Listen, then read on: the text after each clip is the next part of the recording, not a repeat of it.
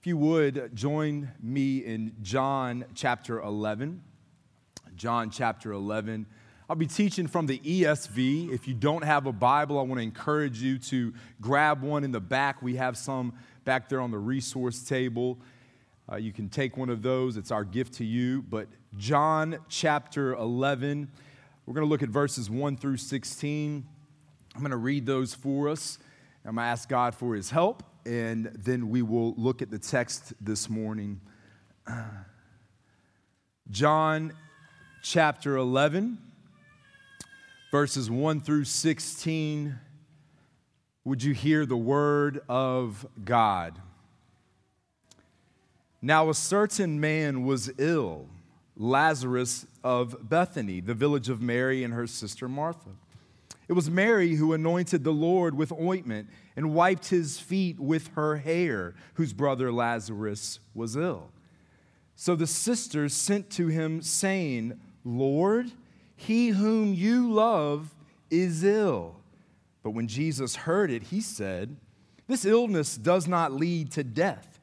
It is for the glory of God, so that the Son of God may be glorified through it. Now Jesus loved Martha and her sister and Lazarus.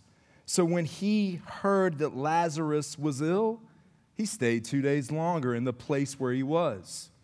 Then after this, he said to the disciples, Let us go to Judea again. The disciples said to him, Rabbi, the Jews were just now seeking to stone you.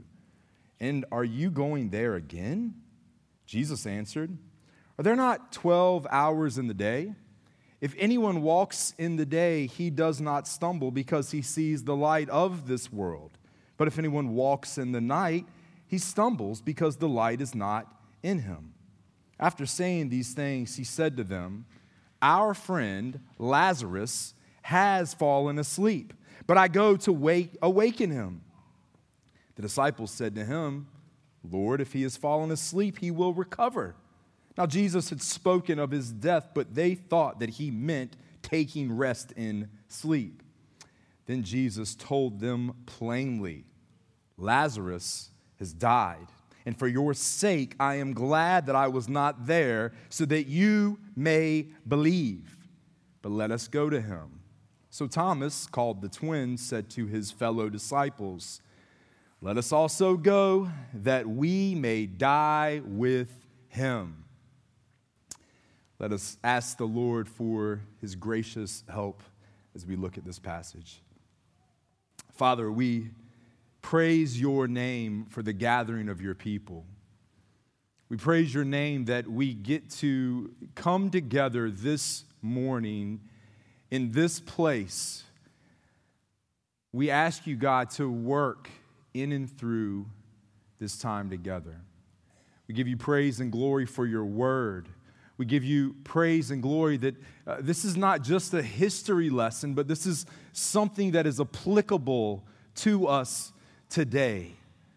Father, I pray that you would work in and through the preaching of your word, that you would exalt the Savior, and that you would humble the sinner, that they may see Christ as their only hope in this world.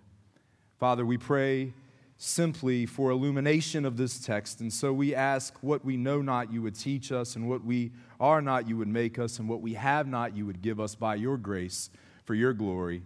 In Christ's name, amen. The first question of the Westminster Shorter Catechism asks the question, what is the chief end of man? Now, many of us know the answer to that, and it states this: man's chief end is to glorify God and to enjoy him forever. All men are made to glorify God.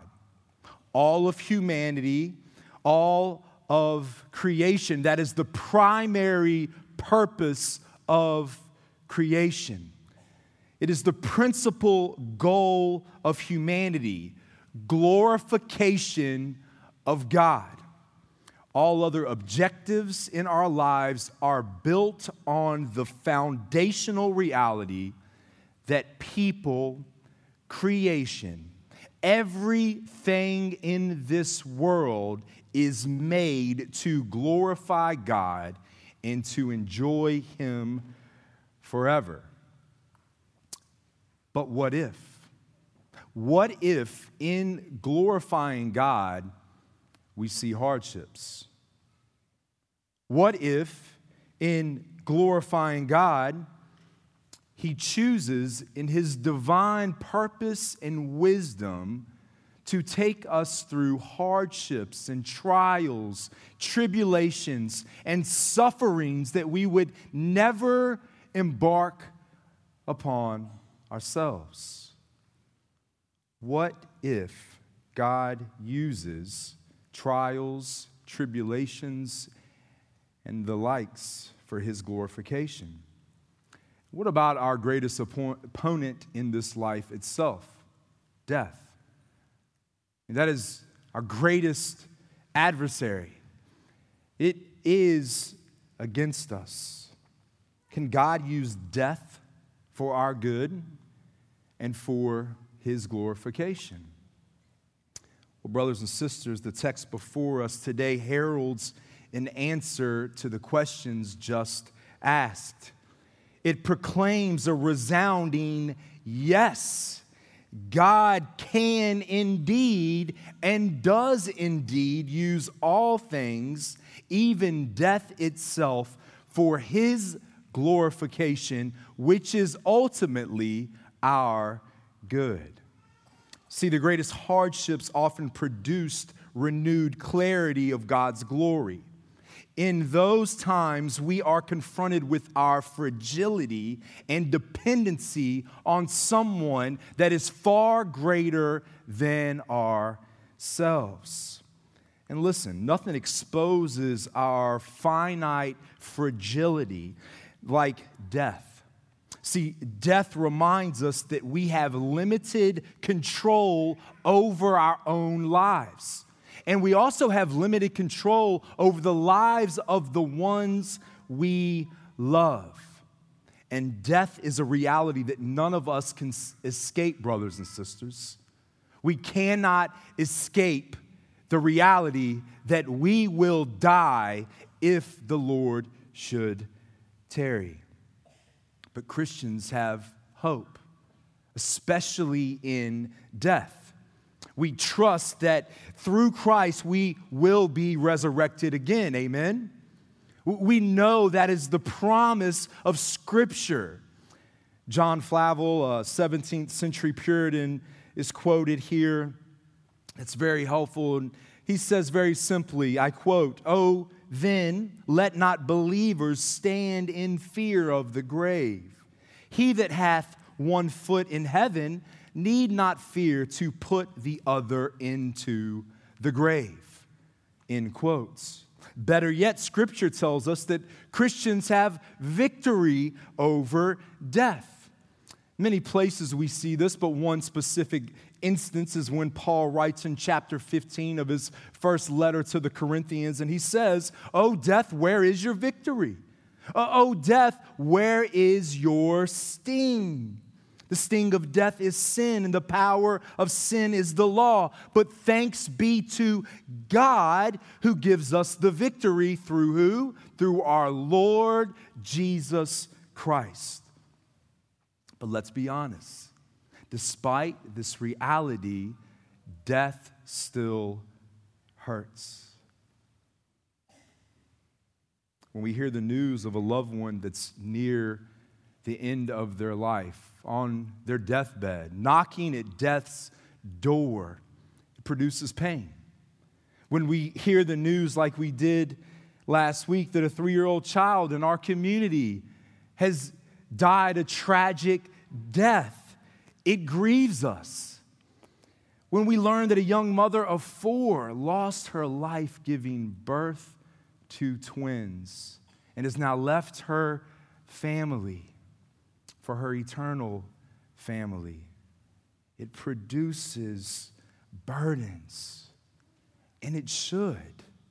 I mean, we know that there's a reality that we live in right now in this world, that we are affected by the sting and the pain and the grievance of sin. But beloved, let us see that even in death, we have much to learn about our Savior.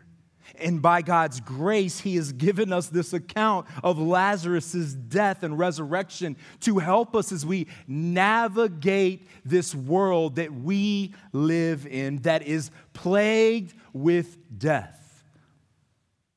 As we look at our text, we recall that last week we wrapped up chapter 10. Pastor Gabe walked us through that. And we saw and we look back and we see that Jesus has now escaped death himself again. He's escaped arrest and he's escaped death. His time had not yet come. But what is most prominent and most prudent for us to look through is to see that Jesus has identified himself as the Good Shepherd in chapter 10. He's identified himself as the Good Shepherd. He said, I am gathering a flock of people, my sheep. They're my people. I'm gathering them. They've been given to me by God the Father. And he also states that this flock is now protected and cared for by his divine provision. In fact, in verses 27 through 29 of chapter 10, Jesus makes a profound statement that declares eternal security for his flock. Look up there with me. It's right above our text. He says in verse 27, my sheep, this flock that has been given to me, my sheep hear my voice. And I know them, and they follow me. I give them eternal life, and they will never perish, and no one will snatch them from my hand. And he goes on here, and he tells them why this is so. He says in verse 29, my Father who has given them to me is greater than all. My Father, God the Father, is greater than everything. And he said, and no one is able to snatch them out of the Father's hand. And then he connects himself with the Father here. He says, I and the Father, we are one. So if the Father gave the people to me, you can guarantee they're not going anywhere. We have eternal security here. And then, following this profundity, we are told that one of Christ's sheep, Lazarus now is sick. There's something going on with Lazarus. And so we know what happens to Lazarus is that he ultimately dies.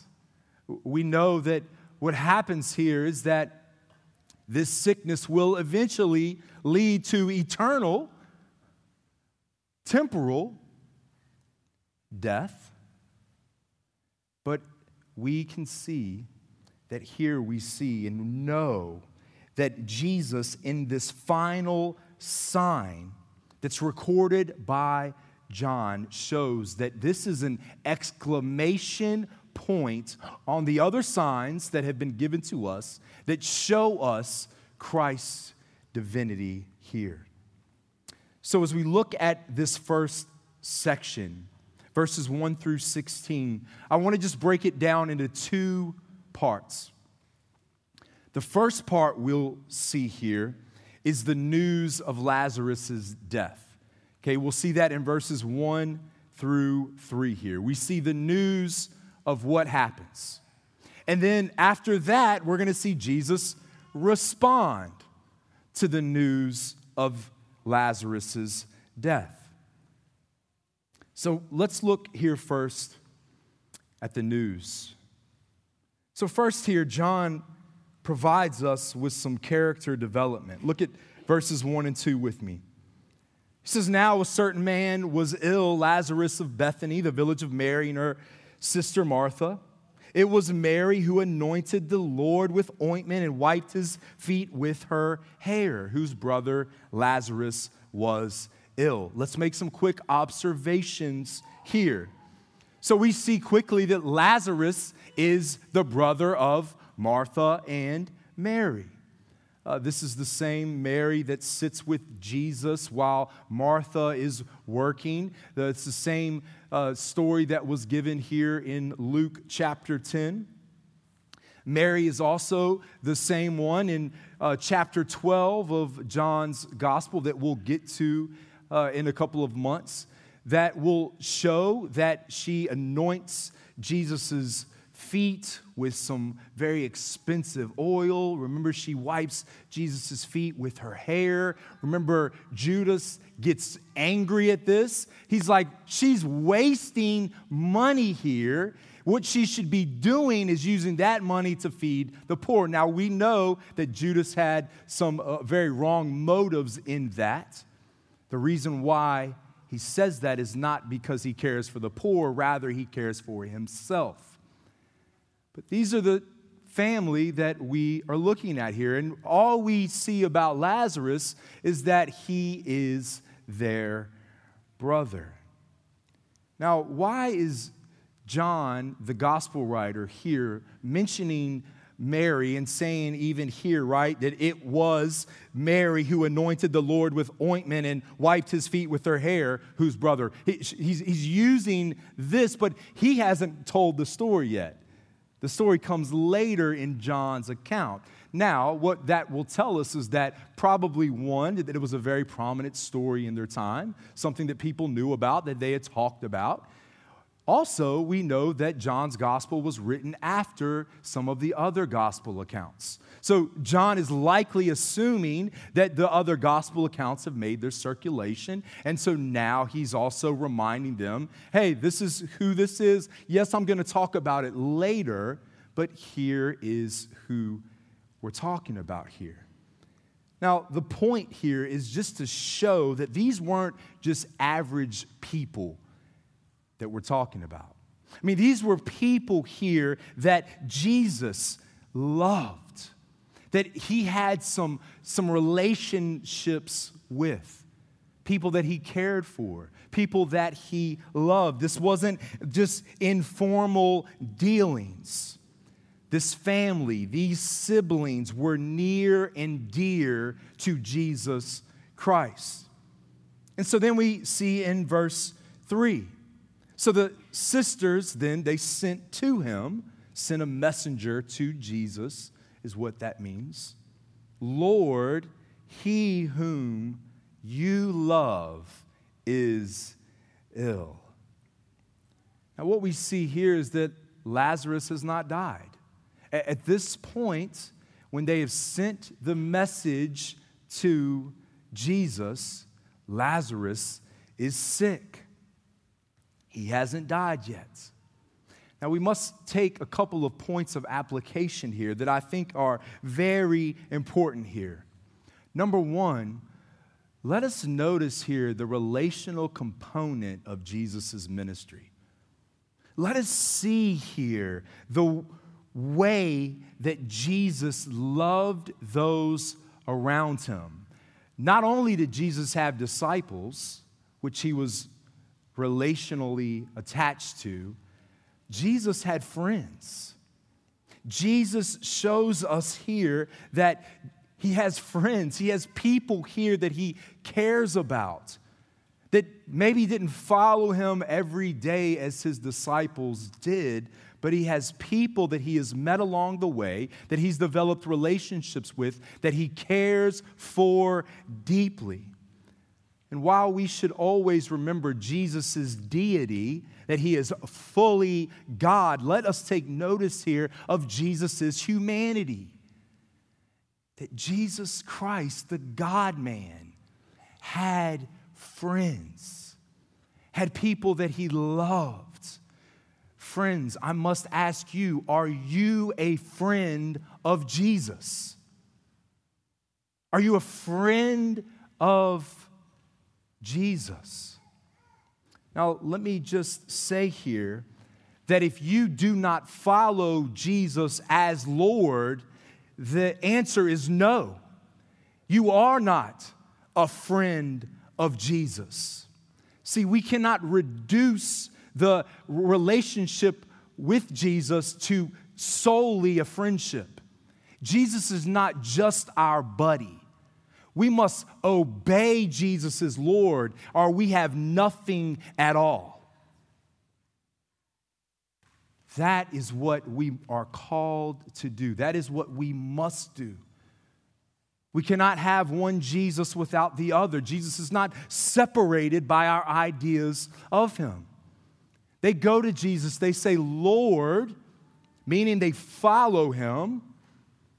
Lord, Lazarus is ill. But we can have confidence that those who follow Jesus as Lord also have a great friend in Christ. A great friend. A friend that will never leave you. A friend that will never deceive you. A friend that will never let you down. That is the comfort of friendship, relationship with Christ. He is far above and beyond any friendship we could ever imagine here on this side of eternity.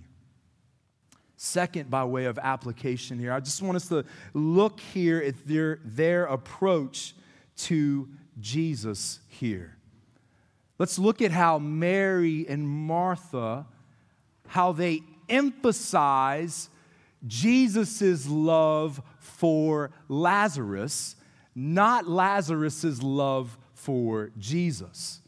They don't say, Lord, Lazarus loves you so much. Can't you do something for him? What do they say? Lazarus, the one you love. The emphasis here is on Christ's love for Lazarus, not Lazarus' love for him. In 1 John 4:10, John, the writer of this gospel, writes and says, "In this the love of God was made manifest among us, that God sent his only Son into the world so that we might live through him. And this is love, not that we loved God, but that he loved us and sent his Son to be the propitiation for our sins." That's a big word for substitute. He paid for our sins. And then John goes on later and says, we love because he first loved us. Listen, let me encourage you, brothers and sisters. Our greatest hope is in God's love for us, not in our love for God.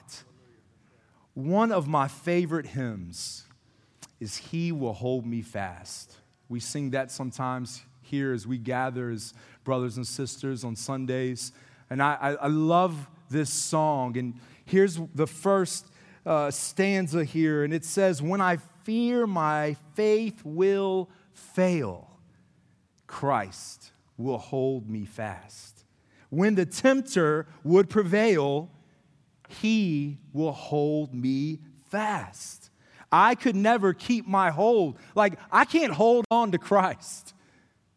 It's him holding on to me. He will hold me fast. For my love is often cold. He will hold me fast." Brothers and sisters, take comfort in the fact that if you are in Christ, he is holding tightly to you, and his grip will never let go. Third, let us notice here this family's action in the midst of hardships. What do? How do they respond to this sickness, this illness that they are going through, the trials and tribulations, the sufferings in their lives? They go to Jesus. They go to Christ. This for us today is prayer. They go. They pray. Listen, brothers and sisters, this is a reminder that in times of trials, prayer is our greatest ally. We must pray. We must be a people that commit ourselves to prayer. You know why? Because God is the one we need the most. We need God to intervene and to work in our situations. Now listen, yes, when we are sick, get the best doctors you can find. When you're dealing with financial hardships, rework your budget. Work with someone that will help you do that. If you're suffering through mental struggles, talk with your pastors, talk with friends, with those that you confide in. Maybe get counseling, biblical counseling if you need it. But brothers and sisters, let us remember that above all, we need the power of God to work in and through us to help us through all the toils and labor of life. That is first and foremost. And we see here Martha and Mary show us this example. They go to Jesus. They say, we need you. We need your help. It's my encouragement, my challenge here is that we would be a people that go to God in our need. We'd be a people that cry out to God, help me. I cannot help myself. Cry out. Let's now look at the response of Jesus and his disciples here. So the message has been set. Jesus has now heard the news. Martha and Mary, they've sent a messenger. The messenger has said, Lazarus is ill. He's sick here. So what does Jesus do? How does Jesus Christ respond here? Look at verse 4. But when Jesus heard it, he said, this illness does not lead to death. Now, real quick, Jesus doesn't mean that this sickness isn't fatal like I already said, right? Obviously, we know that Lazarus is going to die. He is going to die. But what he is saying is that Lazarus' ultimate, final, eternal reality is not death here. And then Jesus reveals an extraordinary reality. Let's look on. He says, so he's not going to die. It is, here's what it is. It is for the glory of God, so that the Son of God may be glorified through it. Huh? You mean to tell me that Jesus is saying here that this illness is for good? This is purposeful. There's meaning behind this illness. Yes, that's what the text tells us. And so then Jesus kind of responds in accordance to this reality that he's just set out. Look at verse 5. He says, now Jesus loved Martha and her sisters and Lazarus. We're seeing that relational equity here on display. He loves them very much. He cares for them so much here. So what does Jesus do? So when he heard that Lazarus was ill, he stayed 2 days longer in the place where he was. Jesus gets the news of Lazarus' illness, and he waits. He stops. He doesn't immediately jump up. He doesn't immediately run, stop everything he's doing and go. No, he waits here. He stayed not one day, 2 days longer in the place where he was. And the text tells us that the reason why he stayed is why? Because he loved them. What does this mean? How does this help us?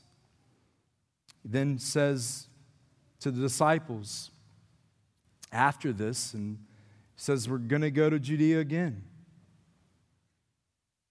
So he waits and then says, we are going to go. Now let's look here and let's look at a few applications for us here as we just see this reality that is far beyond our grasp, far beyond what we would do or want to be done. And that brings the first application here.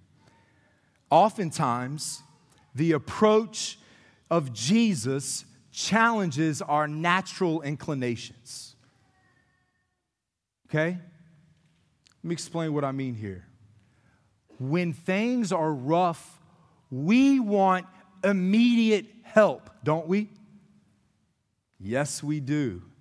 We want relief from the stress. We want relief from whatever situation that we're in, the trials and tribulations. Lord, fix it now, Lord. I mean, think about whatever you might be going through right now. Maybe you're one of the blessed ones in here that isn't going through anything. Think about what you just went through, and then remember you're probably about to go through something soon. But think about whatever it is that you're struggling with. What has your prayer been? Lord, change this situation. Lord, remove me from this. Lord, change them. Oh, if you would just change that person, I tell you what, it'll make everything better. Will you just fix this, God? Will you just change this situation right now? Like we treat prayer like a Hot Pocket, right? We throw it in the microwave, put it on a minute 30, we do something else, we come back ready to eat. We want God to work now. I mean, that's our natural inclination. We want that. And then when he doesn't, what do we say? Like, where are you at, God? Come on, Lord. I can't believe you're not working. No, what you can't believe is he's not doing what you want him to do. And here we see that what we should often, or what we should do rather than what we often do, is to ask God to work in and through our current situations to produce God-glorifying results. Sometimes God says, we're going to sit right here for a little bit. Sometimes the answer is, you're going to wait. You need to feel this a little bit longer because the work I'm doing in you has not been completed. And if I remove you from it now, it's not going to happen. See, sanctification is a bumpy road, brothers and sisters. It's hard. It's tough. And God, in his divine sovereignty, allows us to go through things for his glory. This life is not about us. We're beneficiaries of God's grace, his lavish love. There's so many things that we benefit from. But listen, let me tell you, if no one else has, you are not the center of the universe. God is the creator and sustainer, the center, all powerful of all things. It is about God's glory, not yours. The greatest illustration we have of this is when Jesus in the Garden of Gethsemane. What does he say? He knows he's about to face death. He knows he's about to feel pain. He knows that he's about to have the wrath of God poured out on him for the sins of those whom he came to die for, those whom repent and believe in the gospel of Jesus Christ. Jesus absorbs that wrath for Christians. If you are not a Christian, you are still under that wrath. My prayer is that by the end of this time together, you would no longer, that you would repent, you would trust in Christ. But he went to the cross, stood in your stead if you were a believer. And what does Jesus do? He says, is there another way? Is there another way? Is there something else that could be done? Now, I had a conversation with someone a couple weeks ago, and this doesn't, the will of God here is not in contradiction. There's two different wills. There's the will of decree and will of desire. The will of decree was that it had to happen. The will of desire may have, like we wrestle with disciplining children sometimes. When my children disobey the law, they need discipline. My desire is not to discipline my children all times in a way that maybe would bring them pain. But the decree is that as a parent, I have to do that. It helps them, it changes them, it grows them. And here Jesus displayed that. But what does he say? Not my will.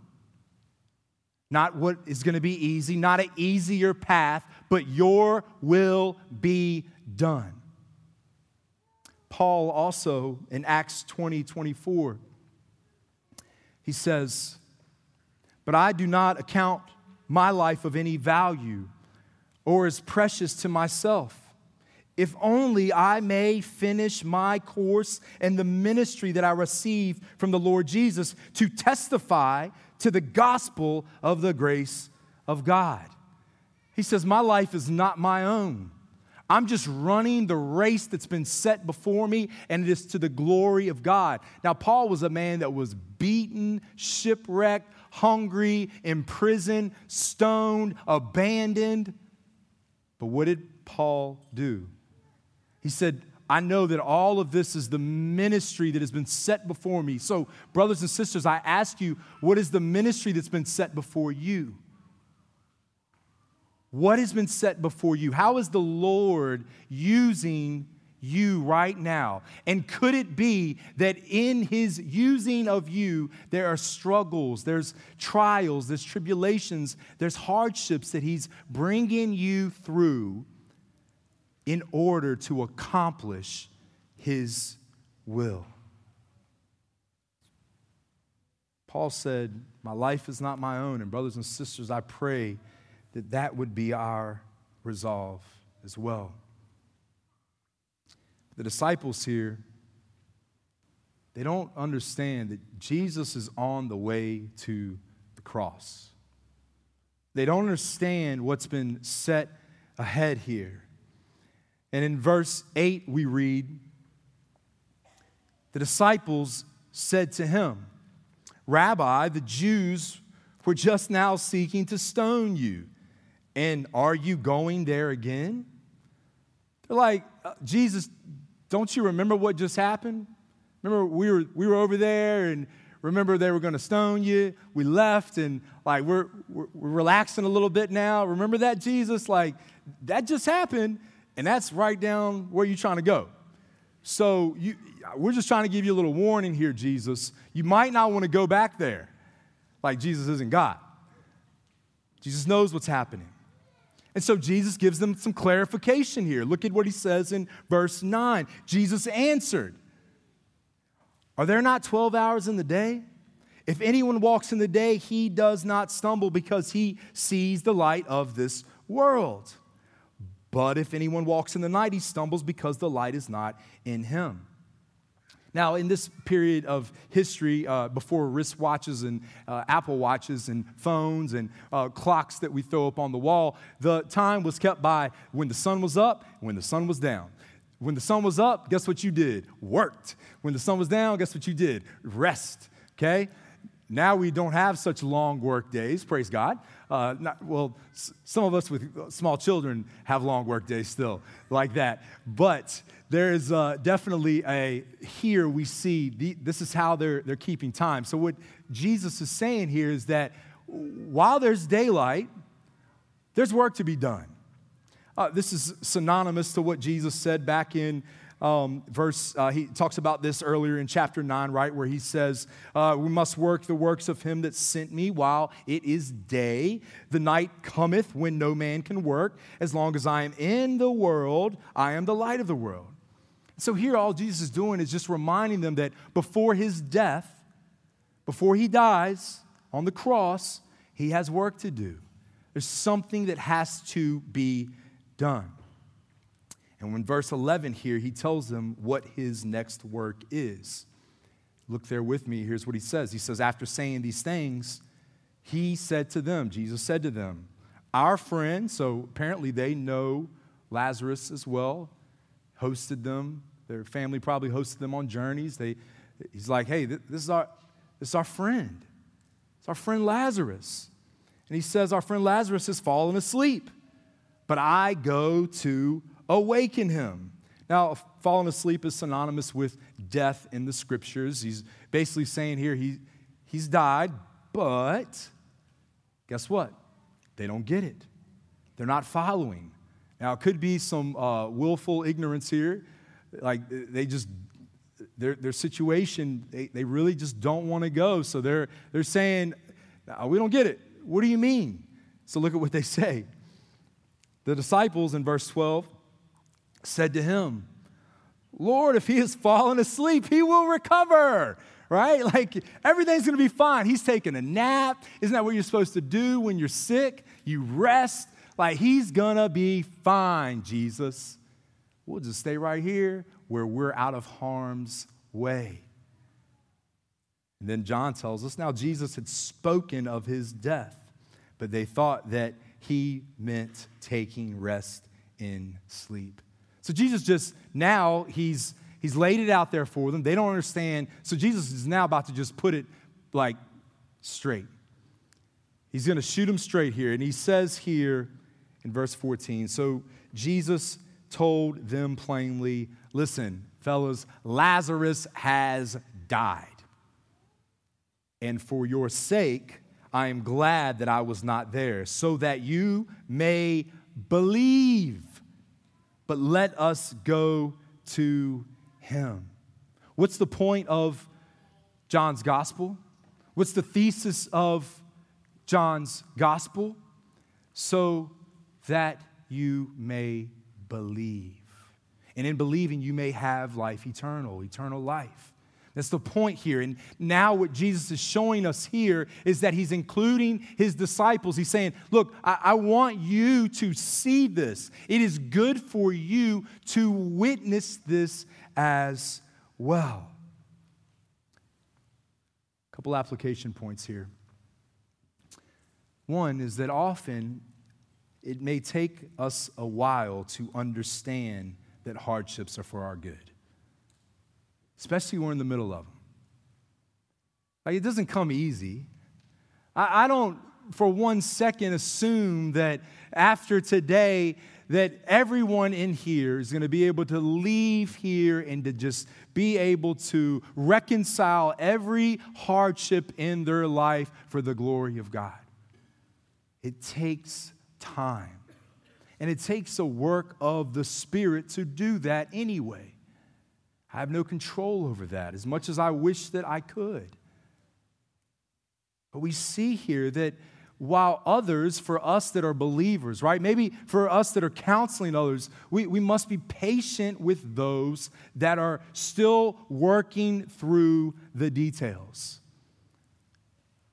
Now, we must point them to truth. That's what Jesus does here. He points them to the truth. And while we don't have all the details of someone's specific situation, we can always point them to the truth of God's word, can't we?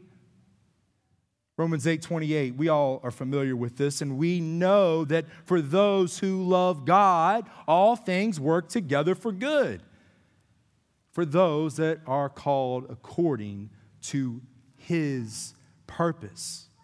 So, brothers and sisters, arming ourselves with this artillery helps us to obey our Savior while He's leading us straight towards trials.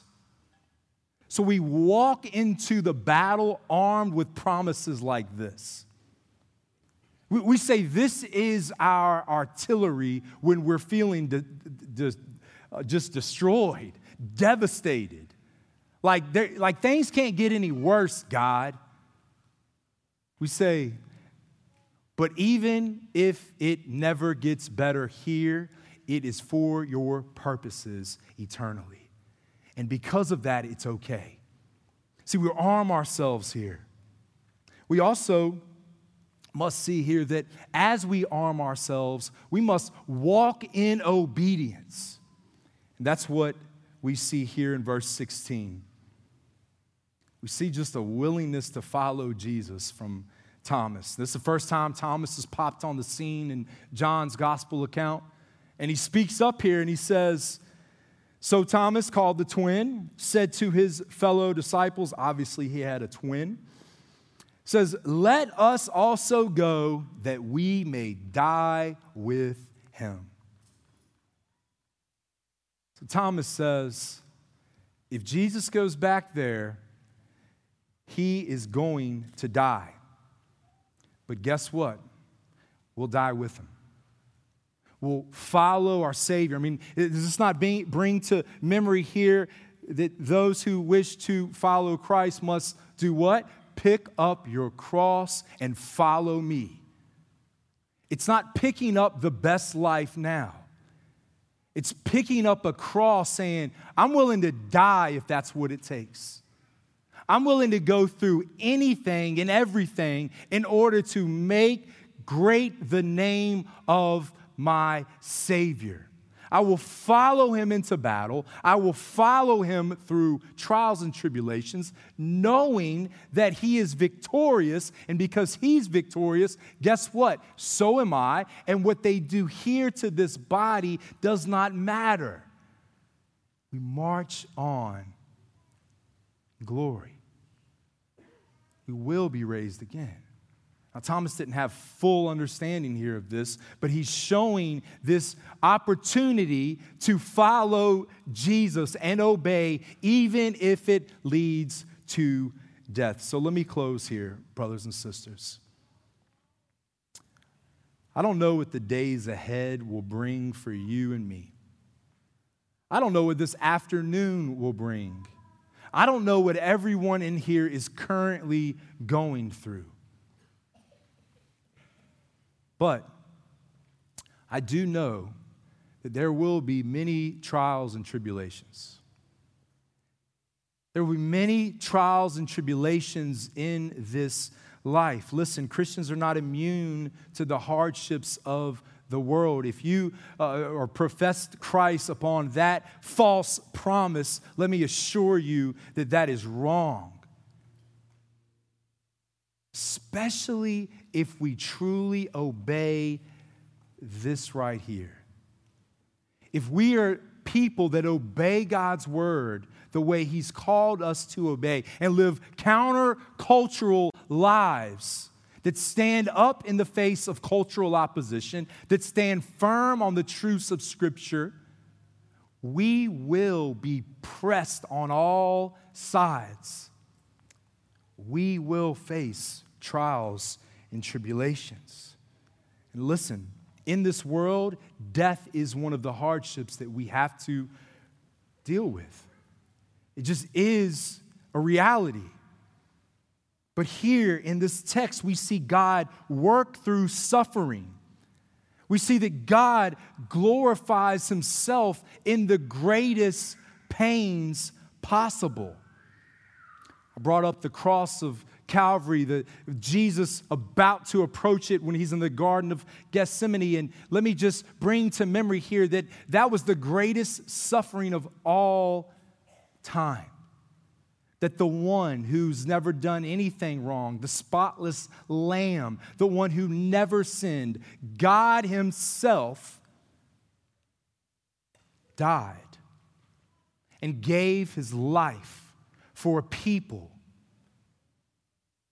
that if we confess our sins, trust in him, and believe in Jesus Christ and Christ alone, repent, turn away from a life of rebellion, and pursue Christ, we then have the righteousness of Christ. For our sake, he made him to be sin who knew no sin, so that in him we might become the righteousness of God. Jesus knew no sin, but he died for those that would become righteous. So, brothers and sisters, God takes the greatest suffering, the greatest death, and he turns it into something beautiful for us. John Bunyan once said, "It is said that in some countries trees will grow, but will bear no fruit, because there is no winter there." Church, let us trust that while we are journeying through the cold, bitter winters of suffering, that the Lord is producing fruit in our lives that is for our good and for his glory. Let us be a people resolved to that truth alone. Let us pray.